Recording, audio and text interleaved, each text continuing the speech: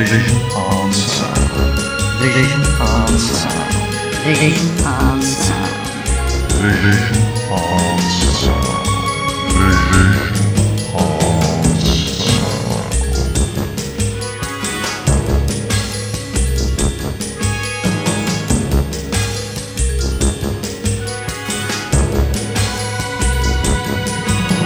Vision on Sound on Fab Radio International.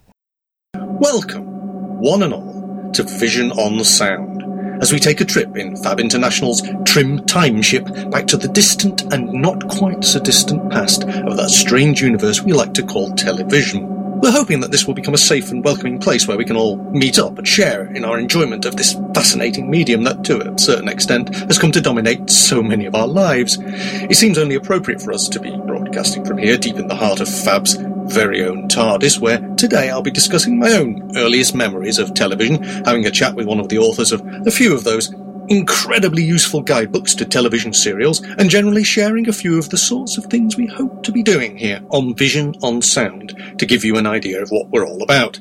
So let's crank up those time engines and see just where we end up.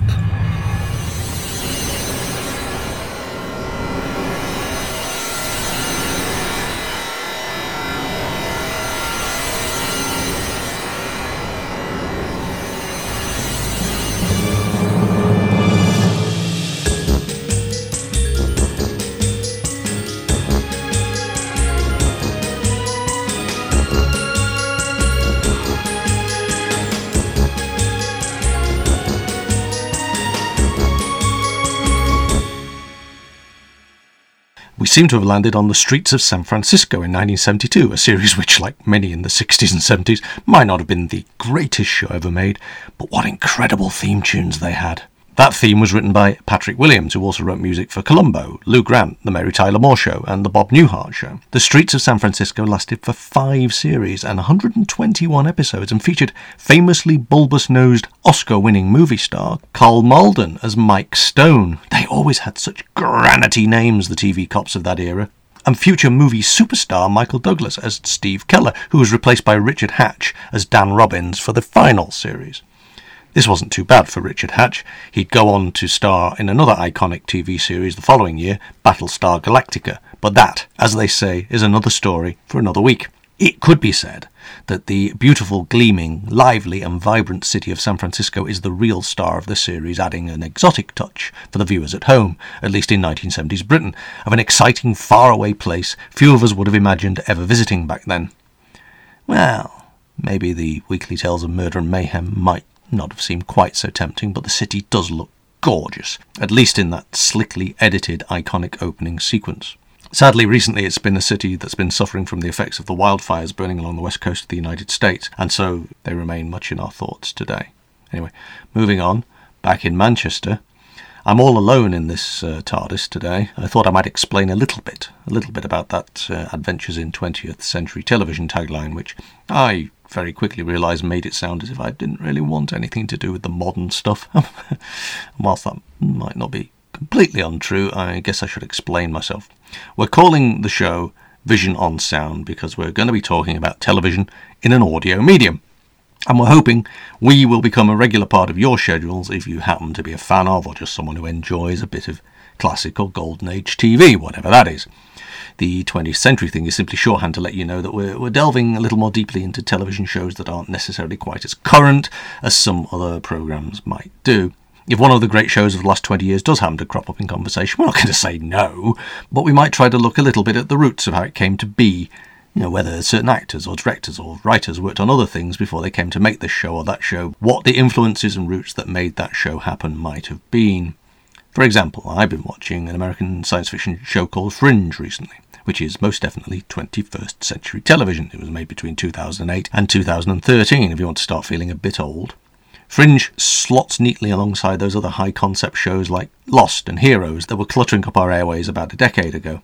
But those shows built on the popularity of shows like The X-Files and Buffy the Vampire Slayer, which were the shows that were plastered all over the covers of our television magazines in the 1990s, although they might be said to owe a lot to shows like The Omega Factor back in the 70s, or even Department S in the 60s. And so it goes, and so it goes. Fringe might even be said to have a little bit of CSI thrown into its mix, and CSI builds on all sorts of other procedural shows like Quincy M.E. that preceded it, and Quentin's... Well, you get the drift. We're making a few connections. We're joining a few dots between the programmes that might have been stepping stones to becoming other shows that you know and love today.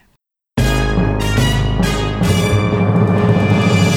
are entering a realm between image and noise, between video and audio, between sight and listening, a magical realm of imagination, investigation, discovery and kindness, where television of the past becomes the conversation of the present.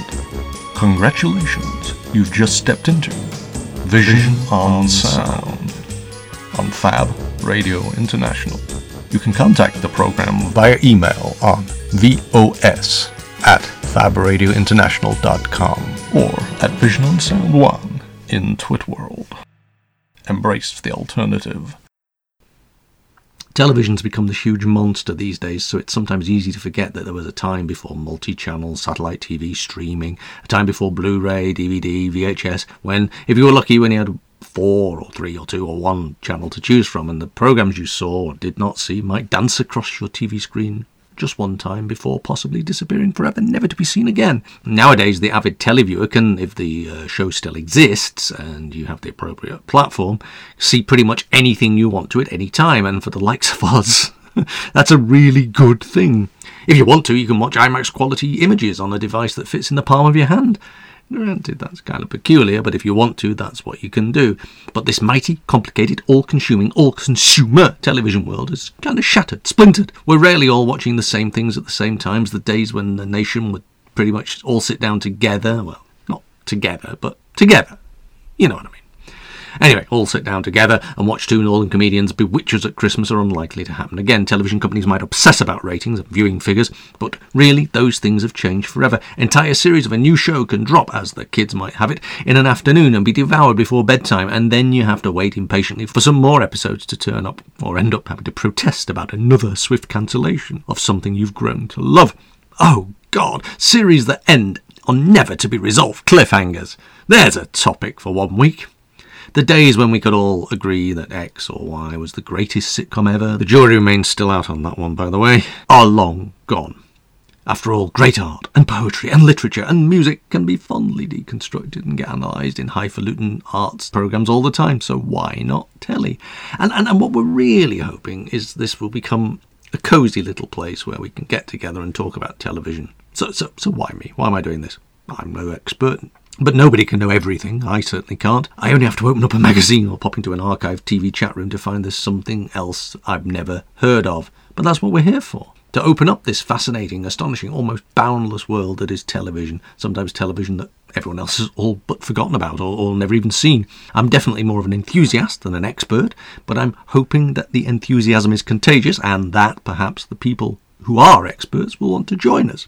There's lots of space in our tiny TARDIS, and we'd love to meet you. Occasionally there might be a loose theme of the week behind each episode, but that's not something we're completely wedded to. After all, if an interesting tangent or thread comes to mind, we're probably just going to follow that as it unravels. That's the kind of folk we are. Anyway, I hope that explains a little bit about what we're trying to do here at Vision on Sound, and I hope you'll find it interesting enough to want to travel right along with us, even if it's only to remind me that I know nothing about anything.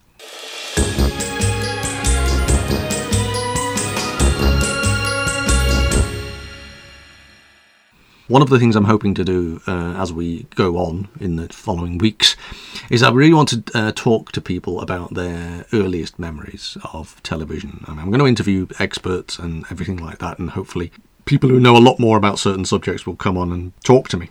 But the other thing I want to do is talk to people about what their memories are of growing up with television, what made them have an interest in television in the first place, what they remember watching as very small children, what they played in the playground, all that kind of thing, what they watched with their parents, what they watched as a family. So, because I am here alone, I'm going to kind of ask myself those questions. I might go on a bit, and I apologise for that, but basically I'm going to just talk about the things that I remember from growing up as a kid, and hopefully that'll give you an idea. And if you sort of feel, I've got some memories, I've got some interesting points, I've got some things I remember, all those things, we will put them to people. We'll get people to come in and we'll talk to them about that. But for the moment, it's just me, so let me tell you about my television memories.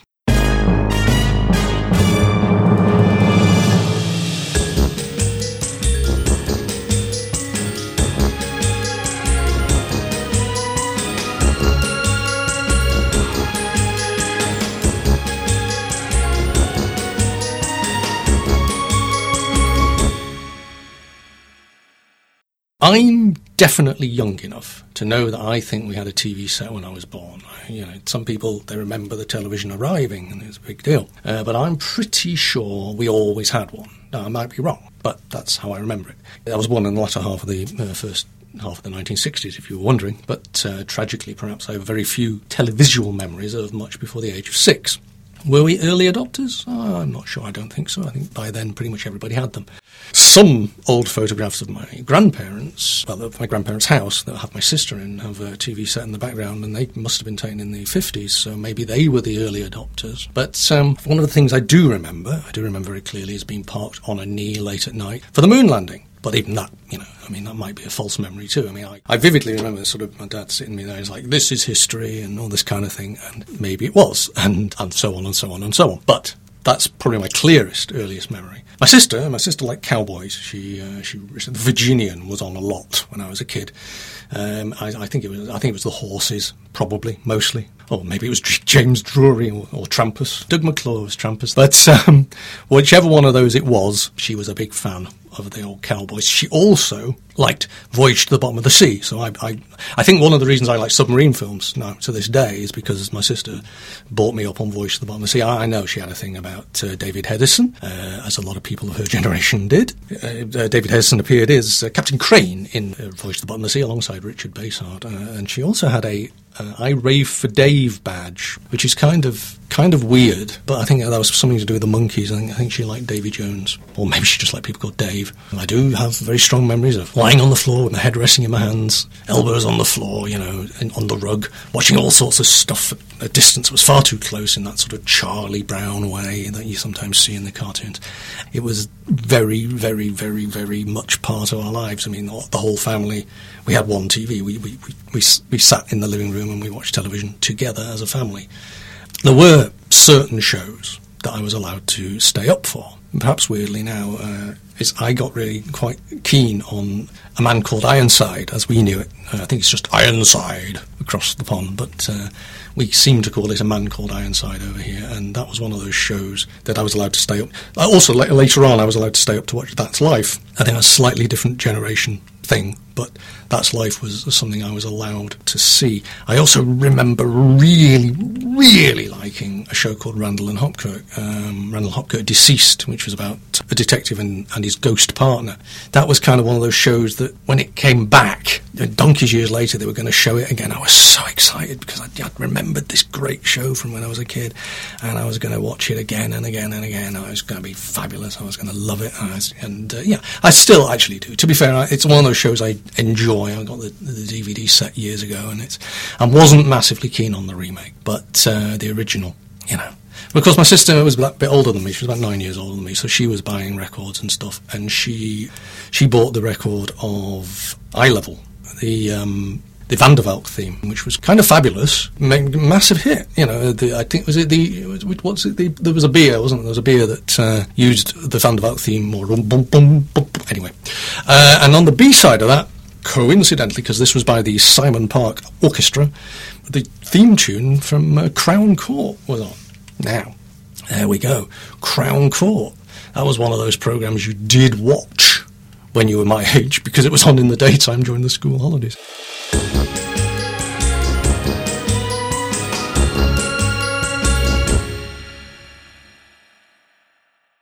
Now, that mention of Crown Court takes me back to the summer holidays when I was younger. And for various reasons, I spent many daytimes alone in my own company. The nature of the times back then, you kind of did. My parents both worked. I was a latchkey kid. I was from about the age of 8. I would basically let myself in from school, but also in the school holidays I would basically sit in the house quite often on my own, and the telly became my pal, but lunchtime would be filled. I would get sent off to various people's houses to have my lunch by my mother, but it's a very strange childhood I had. But we would I would get quite annoyed. I was going to miss Crown Court. I'd miss part 3, or I'd miss the middle bit of a 3-day Crown. It'd be on at lunchtime over Tuesday, Wednesday, Thursday, or whichever days it was. And of course, the other thing is that you would get really quite involved in these stories. It was kind of peculiar. That you would actually sort of Crown Court. I mean, yeah, I was 10. Nevertheless, but the afternoons were brilliant. They were brilliant. I mean, paint along with Nancy Kaminsky,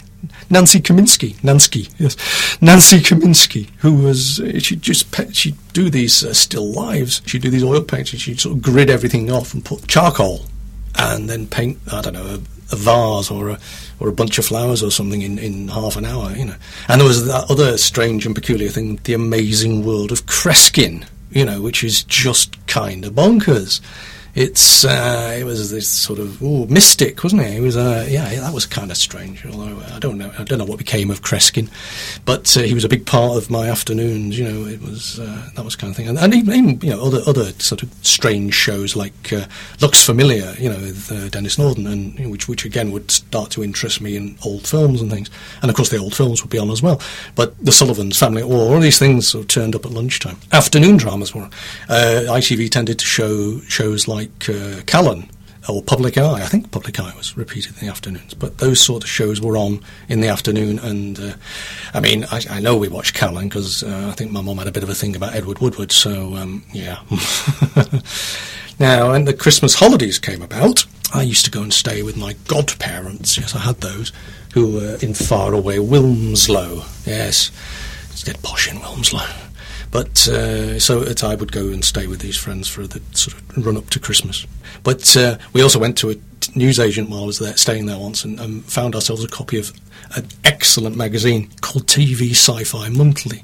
TV Sci-Fi Monthly, as I used to call it then, because that's what I was. And we picked up this copy, and it was, I don't remember, it was a big sort of broadsheet thing that folded out about 16 pages. I think there were only ever about 8 editions of it. But I think actually finding that magazine might be the moment that I switched from wanting to find out more about the programmes instead of just watching. And, of course, in those mornings we would watch White Horses, Robinson Crusoe, we heard earlier, The Flashing Blade, with all that bizarre dubbing. Just about anything they would put on for us, we really weren't fussy. We'd even watch Why Don't You? And as well as all those Universal series they would run every morning. Flash Gordon's Trip to Mars, Flash Gordon Conquers the Universe, Buck Rogers. And of course we would mock the special effects in it. And then you do begin to wonder, these rockets with what are they called? Sparklers, that's it. Sparkler rockets at the up the back of them, and the clouds and everything. Of course, this is what they thought outer space might look like back then. But you do wonder how convinced the children of the 1930s really found that. You wonder actually whether it just felt as real as some of the effects we were watching felt real. And of course, people now mock the effects of the 70s. And yet, we were convinced. We were genuinely convinced by that stuff in those days. So, who knows? I think maybe the 30s kids were convinced by Flash Gordon. So maybe we were wrong. We were wrong to mock it. And there was also something called Holiday Star Trek, which was basically Star Trek but on in the morning. But they called it Holiday Star Trek, and for years, I thought of Star Trek was a thing that. There was also these special ones called Holiday Star Trek. That's kind of weird, Of course, the thing about Star Trek is it was on in the evenings as well. It was on in prime time as well. Was it about 7 o'clock in the evening? You can't really imagine now. Just before sort of old family favourites like Je Sans Frontières we used to watch. Yeah, so if your mum was standing on the doorstep going, "It's time for Star Trek," all the kids would come running in and from playing outside, and because Star Trek was cool. It was really cool. It was a time when Star Trek was cool. If you come to thinking about when you're a kid, we would play the programs. I remember the shelter in our school playground. And we would do that running to the left and running to the right that they used to do on Voyage to the Bottom of the Sea. And we'd sort of $6 Million Man running very slowly, Things that got me into television, into being a fan of, was recording theme tunes with my tape recorder. Yeah, weird things like the thing from Horses Galore and stuff like that. And the books were the things as well. Clive James's reviews for The Observer that they republished in Visions Before Midnight was just hilarious. It made you realise that you could actually make a living talking about television in an interesting and amusing way. He was brilliant. He had 2 follow-ups, Crystal Bucket glued to the box, And around about that time as well, there was the ITV Quatermass came on, and they reprinted the scripts to the 1960s serials. So that sort of got me interested more in the history of television as well. And then, of course, there were magazines like Prime Time, Starburst, Starlog, TV Zone. And, of course, these days there are loads of brilliant reference books about television, but back then there weren't that many knocking about, so I'd pounce on a new one if I found one. There was this tiny little bookshop across the road from Stockport Library where I bought loads of reference stuff in. They must have made a fortune out of me. Shows you remember watching? Ironside, all that, obviously I mentioned earlier, but the New Avengers, I remember the New Avengers starting. The old Avengers seemed like, it's only 7 years, but it seemed like forever ago. I mean, it was obviously half of my lifetime ago at that point, but it seemed like forever. I remember being desperate for bonfire night. My dad had bought these fireworks to set off, and I don't know, I was so ungrateful because I wanted to watch Last of the Cybernauts that was on that night. There were shows we watched as a family. We had pretty much everything we watched as a family. We had the one TV, but I do specifically remember Christmas Morecambe and Wise. I think everybody remembers the Christmas Morecambe and Wise, who was there for it. The Magic Roundabout, Rhubarb, Paddington, all those things that came on before the news. The news. My dad always watched the news, so we all watched the news. Robert Dougal, all that kind of thing. The news flashing across the screen. Bert Ford reading the weather with his magnetic weather symbols. Dixon and Doc Green as well. Evening All, Now, my dad used to send me out of the way whenever there were scary bits in a programme. He would literally send me out in the hallway. It was too scary for me to see. So, okay, fair enough. I'll probably come back to that another day. I watched Top of the Pops, of course. My sister was a big fan of Starsky and Hutch. I think my mother was as well. Good judging by the LP she bought of David Soul. We watched things like Kojak. But I remember all those children's shows. I was a sponge, I say all the ones I watched. I didn't see them all, but, strange ITV shows with Mel Smith and Bob Goody. Strange Thames television things with Pauline's Quirks and You Must Be Joking, and the fact that they made Mike Holloway and Flintlock into pop stars and the Tomorrow People and all that kind of thing. But all sorts of series. Man Dog, Rocky O'Rourke, The Changes, Children of the Stones, Owl Service, Follyfoot, Adventures of Black Beauty, Horses. We seem to have an obsession with horses, Although there was Hanna-Barbera cartoons, Hong Kong Phooey, Speed Buggy, Inch High, Private Eye, Wacky Races, Superhero Tyrone, Hair Bear Bunch, Scooby-Doo, Pink Panther Show, Tom and Jerry cartoons would pop up everywhere. I'd even watch Emu's Broadcasting Company. And I've got a question for those of you out there. My first experience of the I, Claudius music, I'm convinced I first heard it on Emu's Broadcasting Company. So if any of you can absolutely confirm that for me, that would be great. As you do. I can't actually find proof of it anywhere. For years I'd watched lunchtime children's telly when I was far too old for it, really. And I remember when Pipkins was just Inigo Pipkin. I remember Jamie and the Magic Torch had a song, Charlton and the Wheelies had a song, The Mole, Crystal Tips and Alice. I was still watching Rainbow when I was far too old for it. But there you go. Now, I think we'll move on. I've done an interview because we were talking about all those informational guidebooks, and it reminds me that I interviewed Andy Priestner earlier on this week about the books and DVD viewing notes that he's worked on, and he's written epic volumes on the BBC's Secret Army and Tenko series, as well as co-writing with Rich Cross The End of the World, which is the definitive or unauthorised guide to Terry Nation's survivors. So several of those extensive viewing notes that accompany many of the DVD box sets you may own were also written by him. Anyway, I caught up with him this week to ask about how all this came about.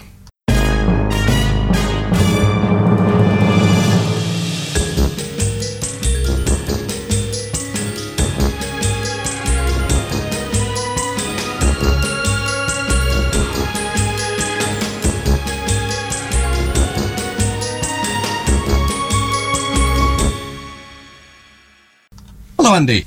Hello. So I've got this huge pile of books and DVD box sets sitting next to me that you've been involved with to a lesser or greater extent. Yeah.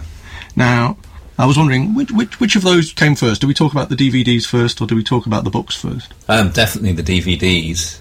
It all started in early 2003. Right. When I got an email at work saying, "You're a bit of a Survivors nut, aren't you? We're going to release this as a DVD, and maybe you could be involved." I was like, whoa, what? So just to give you a bit of background, I'd started a Survivors website. Right. Because I wanted to test how to do a website. That's how long ago it is. That's all right. I just thought it was a bit random there, just to get this message from the ether. Oh, you know about Survivors. Yeah, I talked to you about it on the bus 3 years ago. It's because I had a website. So it was a bit more, you were actually out there as a Survivors fan. Yes, but only very recently. I just put myself out there, for, I don't know, maybe about 6 months earlier, and was sort of charting Survivors with images and stuff, like you do on any old website. And it caught the attention of this guy who was kind of the producer, the curator for all the DVD releases from DD Video back in the day, a guy called Colin. Okay. And what I had... You thought, he'll be cheap. Well, I think that was it. But yes. But in fact, it was more money than I thought it was going to be. But because I think they knew that everyone talked. So a guy who was doing the only other guy who was doing releases at the same time for this company was Marcus Hearn, who of course is the editor of Doctor Who magazine now. And I feel we're on the same money. Because we would have talked to each other. Right. But but I hadn't realised what they meant. They didn't, when they said help with the DVD release, that very quickly, in very short order, turned into producing a studio day, writing all the VAM, writing a booklet, writing the cover, even down to authoring of chapters. I wasn't doing the technical authoring, but I was just, every single chapter point I was naming for the series. Oh, right. Crikey. I know. And then they were like, oh, right, and we want a studio day that we want you to get all the actors. Oh, wow. So then I had to hire all the actors as well. Having you had to do the hiring? Yes. Oh, right. And I had no knowledge. That's a career shift. Slightly. This is while having a full-time job for the University in Oxford. And that was just bizarre, because I didn't know anything about deals. I had to set up this favoured nations deal. Oh, right. Which is a deal that makes sure that everyone who comes on board gets the same amount, regardless of how important they are. Okay. So that in the end, Carolyn, Ian, and Lucy all got the same fee, even though, all of this stuff. It was... agents are horrible. If you don't know this, actors' agents are just nasty, and they just all think that their person is more important, and oh my lord. Anyway, yes. So that got published, and that was, 3 volumes? Yes. But at the same time, because they saw I did a good job on the Survivors first release, they very quickly got me on board to do Secret Army as well, which they also had rights to. Oh, right. So that was another one that they had lined up, and you just... And they thought, do you know anything about this one? Yeah, exactly. And it's like, oh, yes, even more. That's my one that I love and adore. So concurrently, so I was working on Survivors 1 and then Secret Army 1, Survivors 2, Secret Army 2, so it went like that for 18 months to 2 years, and I don't believe I did a proper day's work at the university in that time. And see, that's the kind of thing now, because we're now into the complete sets that come out nowadays. You forget that things actually came out sort of one at a time, and about a year. Would it be about a year apart? Or? I think it was more like 6 months. I think. Right. Yeah, because I was. So people have to wait on those cliffhangers, and even then, the early days of DVD, wild. Okay, so you worked on Survivors, and then you worked on Secret Army. Did you do any other DVD box sets? Yeah, after Secret Army and Survivors, I did the 1972 War and Peace.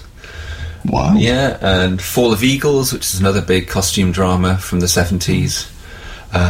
So you've now actually got a bit of a reputation. This has become your thing. You've become the go-to guy. But only for this company. I didn't get any work from any other companies. Because, I don't know. I think there weren't many people doing this sort of work. So there's Right, only no, I kind of like suppose, Network would be another one, and they all seem to do it all in-house. And I mean, there's a lot of DVDs out there where there's literally no information, isn't there? So it's kind of interesting that this was seen as a priority for that particular company. yeah, I should say that the special features were the interviews on virtually all the sets are awful. And that's because they wanted me to be on camera, and I'd never been on camera before. And Right. I started refusing. After the first release, I refused, because I just thought, no one wants to see me interview them. They just want to see the actors. But Yeah. it was a while before I was confident enough to say, look, I can't do that. It's not what I'm here for. I'm not a TV presenter. But the video technique changes over time as well. I mean, Yeah. the form of just the talking head Yeah. is a bit later, isn't it? I mean, I think even then, sort of extras, I suppose, were kind of a bit of a new area for people. They hadn't actually sort of gone there before. And the other problem is I just look ridiculously excited. Because I was meeting. Well, I suppose I was meeting my heroes. That's natural. Yeah, well, precisely. You know, I mean, if I was sat here and somebody who I'd absolutely worshipped for 20 years sort of walked through the door, I might be able just sitting here going, ah. So yeah, I can see that. Yeah. And on the Survivors Wild. release, there was a review in one of the Ultimate DVD or whatever the magazines were at the time, saying, unfortunately, it looks like the interviewer wants to run away with the cast and set up home with them in the woods. And they were dead right. Oh, and that's a bad review, is it? Sounds perfectly reasonable. I feel there should be a big house full of nice telly people somewhere that everyone should be. Yeah, that's brilliant. So you've sort of done this. You've become the go-to guy, at least for this particular company. Yeah. I mean, do you get sort of negative feedback, or do you get? Are people? Do you get sort of people going, "Oh, well, you got that wrong," or is it? No, have you actually? It was more that I was always pushing to make the things better, and I think they got a bit fed up of my perfectionism. Better and perfect. Because any TV fan wants things to be perfect, and Indeed. the things that were got wrong used to just drive me mad. So what was the last one you did? The last set, I did all of Wish Me Luck again, series by series, Wow. and at the end of Wish Me Okay. Luck 3, I had a sense that it was the end. And yeah, I think shortly afterwards the company changed into another company, and I think it's now Simply, but back in the day it had various iterations, and I could just smell that it was the end, and I was desperately sad about that. Well, I mean, it's in some ways for a sort of TV fan, it's a bit of a dream job, really, isn't Totally. it? When all's said and done. For 3 years, yeah. Yeah, fabulous. And so but then you moved into the literary world to a certain extent. Yeah, I just had so much material, particularly on Survivors and Secret Army from the actors. And I thought, there's enough for a book here. But Right. I don't think I'd realised how hard a book is to write or how long they are.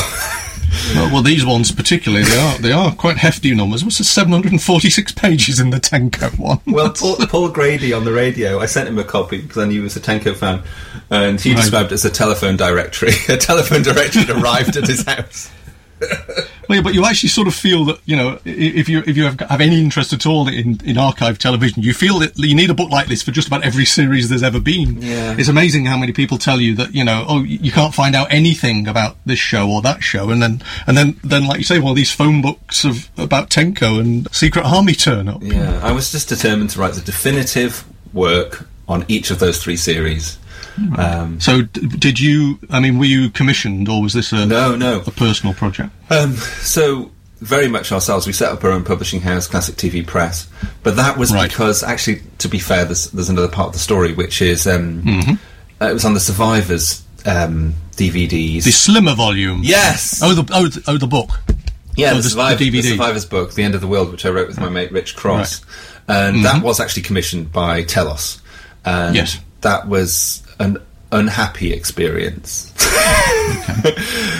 Shall we not dwell then? No, it was okay. Just that I think as writers we kind of didn't see eye to eye, but also so in the end we initial the bits that we'd written in the book. You can see. Oh, right. Okay. Crikey. Yeah. One of those. But I suppose at least it gave you the experience of putting the book together. But also That's the thing. publisher was very much. They didn't really. I don't think they really cared about the quality that much, and it was tiny writing, and it was just. It wasn't. There were so many things more we wanted to put in that they wouldn't let us. So it was Right. kind of awkward all round. Yeah. But you put this together. Yeah. I mean, to be fair, I ordered this independently when I was watching Survivors a few years ago. Oh, yeah. And it's absolutely great. I'm that kind of person who I watch an episode and I really want to find out something else about it, you know. Yeah. Hence that sort of house full of magazines and all this kind of thing. Yeah. So, yes, I get frowned at about that. But no, it's a good little number. But so this led to you thinking, oh, I could do that, and I could do that for presumably Secret Army first, was it? Yeah, Secret Army in 2008. Right. And then wow. And Tenko in 2012. Wow. Yeah. So it actually took 4 years to do? Or? Yeah, but Secret Army less so because I had material already from the actors from having done the DVDs and had relationships. But Tenko was literally from scratch, with trying to beg Lavinia Warner, the creator, on the phone to give me the chance to do it. And I wanted that permission first before I started, because I knew if she said she was on board with the project, then I could get all the actors on board too. Mm-hmm. And also, if you've already got one book to wave under their noses to say, look, we've done this, and we've been respectful, and we've... Yeah. Fabulous. Yeah. So you're writing Secret Army, you've written Secret Army, so what happened next? Yeah, it sold pretty well, and in fact, of all the books that I've written, that one still sells, so we've still got boxes in the garage. It's one of those shows that people keep rediscovering, isn't it? They sort of. I mean, I noticed there's sort of chat on Twitter about it, and you can occasionally cough, got a book, you know. Yes. It's always handy. Yeah. So, but I think this is a wonderful thing, isn't it? Because it's what, 40 years old now? Yeah. Give or take? Yeah.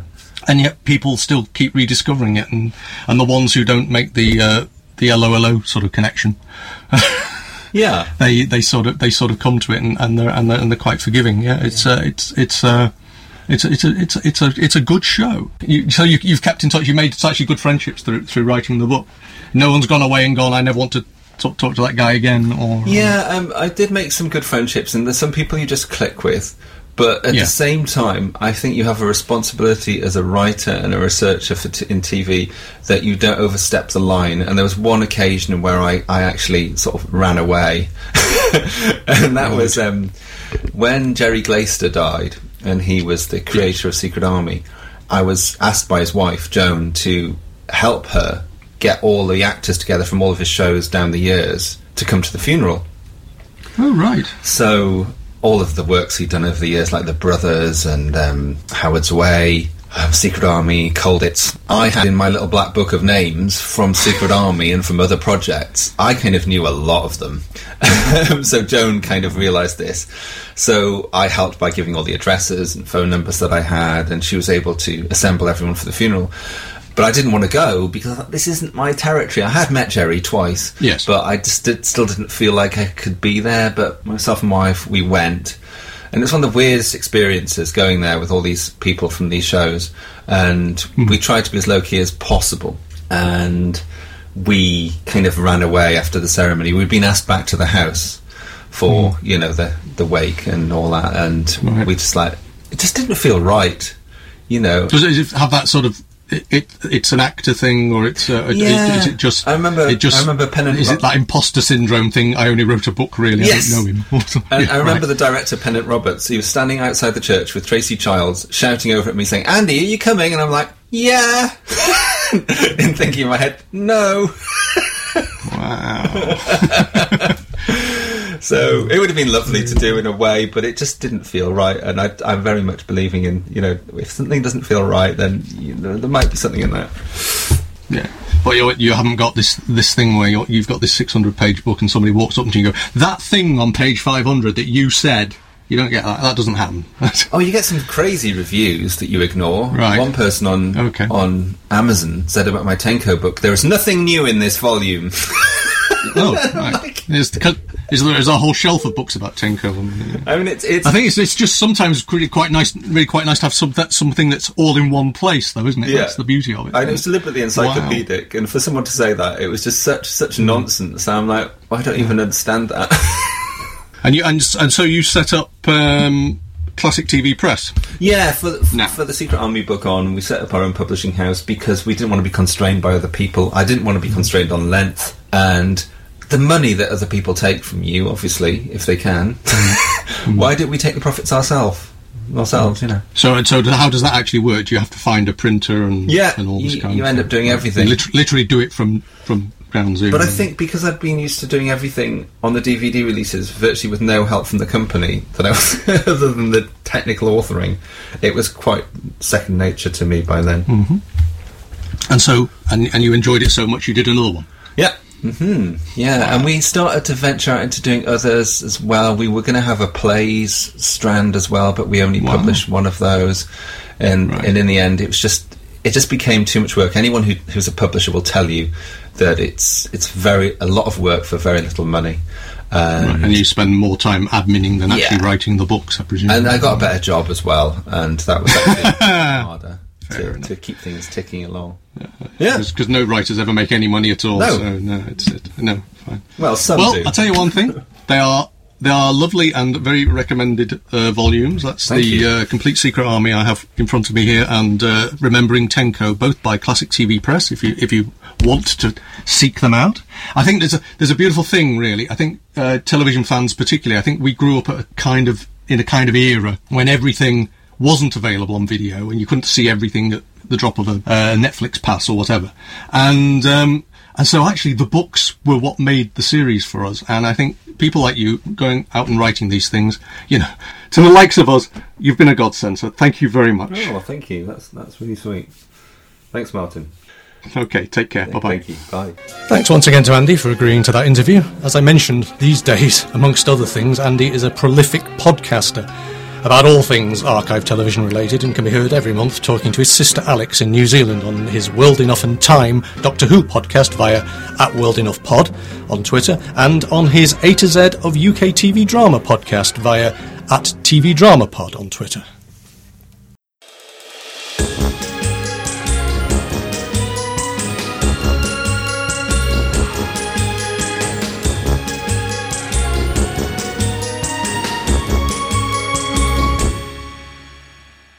Now there's this. While we were preparing this programme, the television world lost one of its more iconic performers in Dame Diana Rigg. Dame Diana Rigg, a lot of you will know from her 2 years on The Avengers in the 1960s, becoming the iconic Mrs. Emma Peel. And also quite a few of you will know her from her more recent work on Game of Thrones. And she worked in a lot of memorable TV series like the Mrs. Bradley Mysteries and, of course, Mother Love, for which she got her BAFTA. So she was a very much-loved and 60-year career. That's impressive. So she's also the mother of Rachel Sterling and, of course, featured as her mother in Detectorists a few years ago. So all in all, one of the greats. And I was thinking, well, I should do some kind of tribute. I mean, we like to think we're topical and current. But I was thinking, well, yes, maybe some sort of obit. And then I noticed a friend of mine had written a very beautiful piece about his childhood and when he knew Diana Rigg.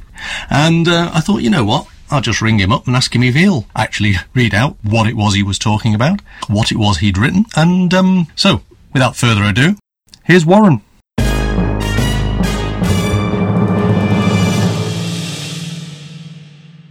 Here's my little reflection on Diana Rigg. Thank you for giving me some time to put it out. There's a little bit of a personal one. I've entitled it, Where Steve Jumps the Gun and Emma Gains Her Wings. So, where on earth do I begin? I'll tell you what, spaghetti bolognese, the deliciously saucy Emma Peel, and sonnets. Well, that's where I will start. In the late 1970s and the early 1980s, my mother became the housekeeper of the local gentry in their manor house, and I would often be roped into helping with washing up at larger dinner parties. As a 12-year-old, it was a little extra pocket money. We often had guests popping their heads into the kitchen to say hello, government ministers, titled socialites, actors such as Jonathan Cecil, and my favourite, Diana Rigg. At that point, she wasn't a dame. Diana and my mother would sit and swap recipes while I sat listening to her exciting stories of exotic international travel and generally piddling around on the stage. I once remember having a food fight with her while she tried to recite sonnets. Every time she tried, I would launch a spoonful of spag bol at her, and in return she'd throw breadsticks at me. We giggled like school kids as my mother made us clear up the mess in the kitchen. Now, at school I learnt the cheeky verse of the boy stood on the burning deck, eating red-hot scallops. One fell down his trouser legs and burnt him on the knee. I fired this off with full theatrical flourish, and Diana roared with laughter and replied with this. Mary had a little lamb. Her father shot it dead. Now Mary takes her lamb to school between two hunks of bread. I still have a number of Mary had a little lamb verses I use today. All are very witty. Some are very blue, but all are courtesy of Diana Rigg. I only knew her at that point as James Bond's wife from On Her Majesty's Secret Service. I mean, at the age of 12, Shakespeare wasn't my thing. It was a bit out of my league. However, Diana did get me into reading sonnets. She was always smiling, always hugging and kissing when we met, and was always taking interest in what I was doing. Today, I suppose we'd call her a lovey, but upon reflection, I found her honest, sincere, and thoroughly cheeky. I mean, how many people can say Emma Peel taught them to swear? I discovered the Avengers in the early 1980s when it was repeated on Channel 4, and I asked her about it once. She replied, I laughed from start to finish. It paid the bills and it got me known, and in my line of work you always needed a stage in which to launch from. And to many, though, she will be that icon of the 1960s. To some others, she will be the girl who went from comic book hero to a board-treading stalwart. That iconic professional who never failed to deliver an audience-slaying performance. Even now you can see her on Channel 5's remake of All Creatures Great and Small as the great Mrs. Palfrey. There we go, working right up to the final curtain. I've tried not to create a chronological list of her full and varied career. In fact, it's not even scratched the surface, to be fair. If you want to learn more about Diana Rigg, take her name, put it into a search engine and have a look. Or, likewise, go into YouTube and investigate what a full and theatrical life she had, always in the limelight, across the greats, stage and silver screen. Diana Rigg was a true powerhouse of an actor, a legendary name within the acting community, and a true professional. But to me, well, she will be that wonderful witty soul who threw breadsticks at me and taught me to say a lot. And a lot more colourful descriptive words. A star in the night sky has not just gone out, but we've lost the entire constellation tonight. Mrs. Peel, you'll always be needed.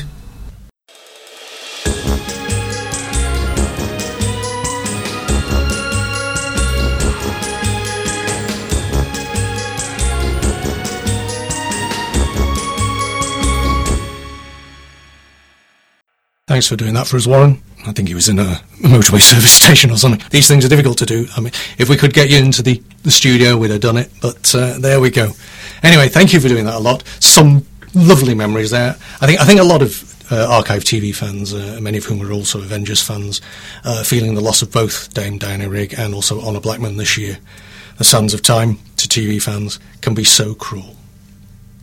And this, hopefully, shows you that we're trying to create a nice, friendly and inclusive environment for your television memories here on Vision on Sound. So if you do have some memories to share, do let us know here at Fab Radio International. And you never know, we might end up sharing your thoughts with our audience sometime very soon. And that is just about it for Vision on Sound this time. Next time we're planning on having a bit of a theme of the week as we look into the strange and terrifying world of the remake or the reimagining of classic television series on film, television and wherever they happen to show up. We hope that you've enjoyed travelling along with us. I'd like to thank Warren and of course Andy Priestner for their contributions, as well as everyone here at Fab International for helping out this week, and I hope to see you very soon. Take care.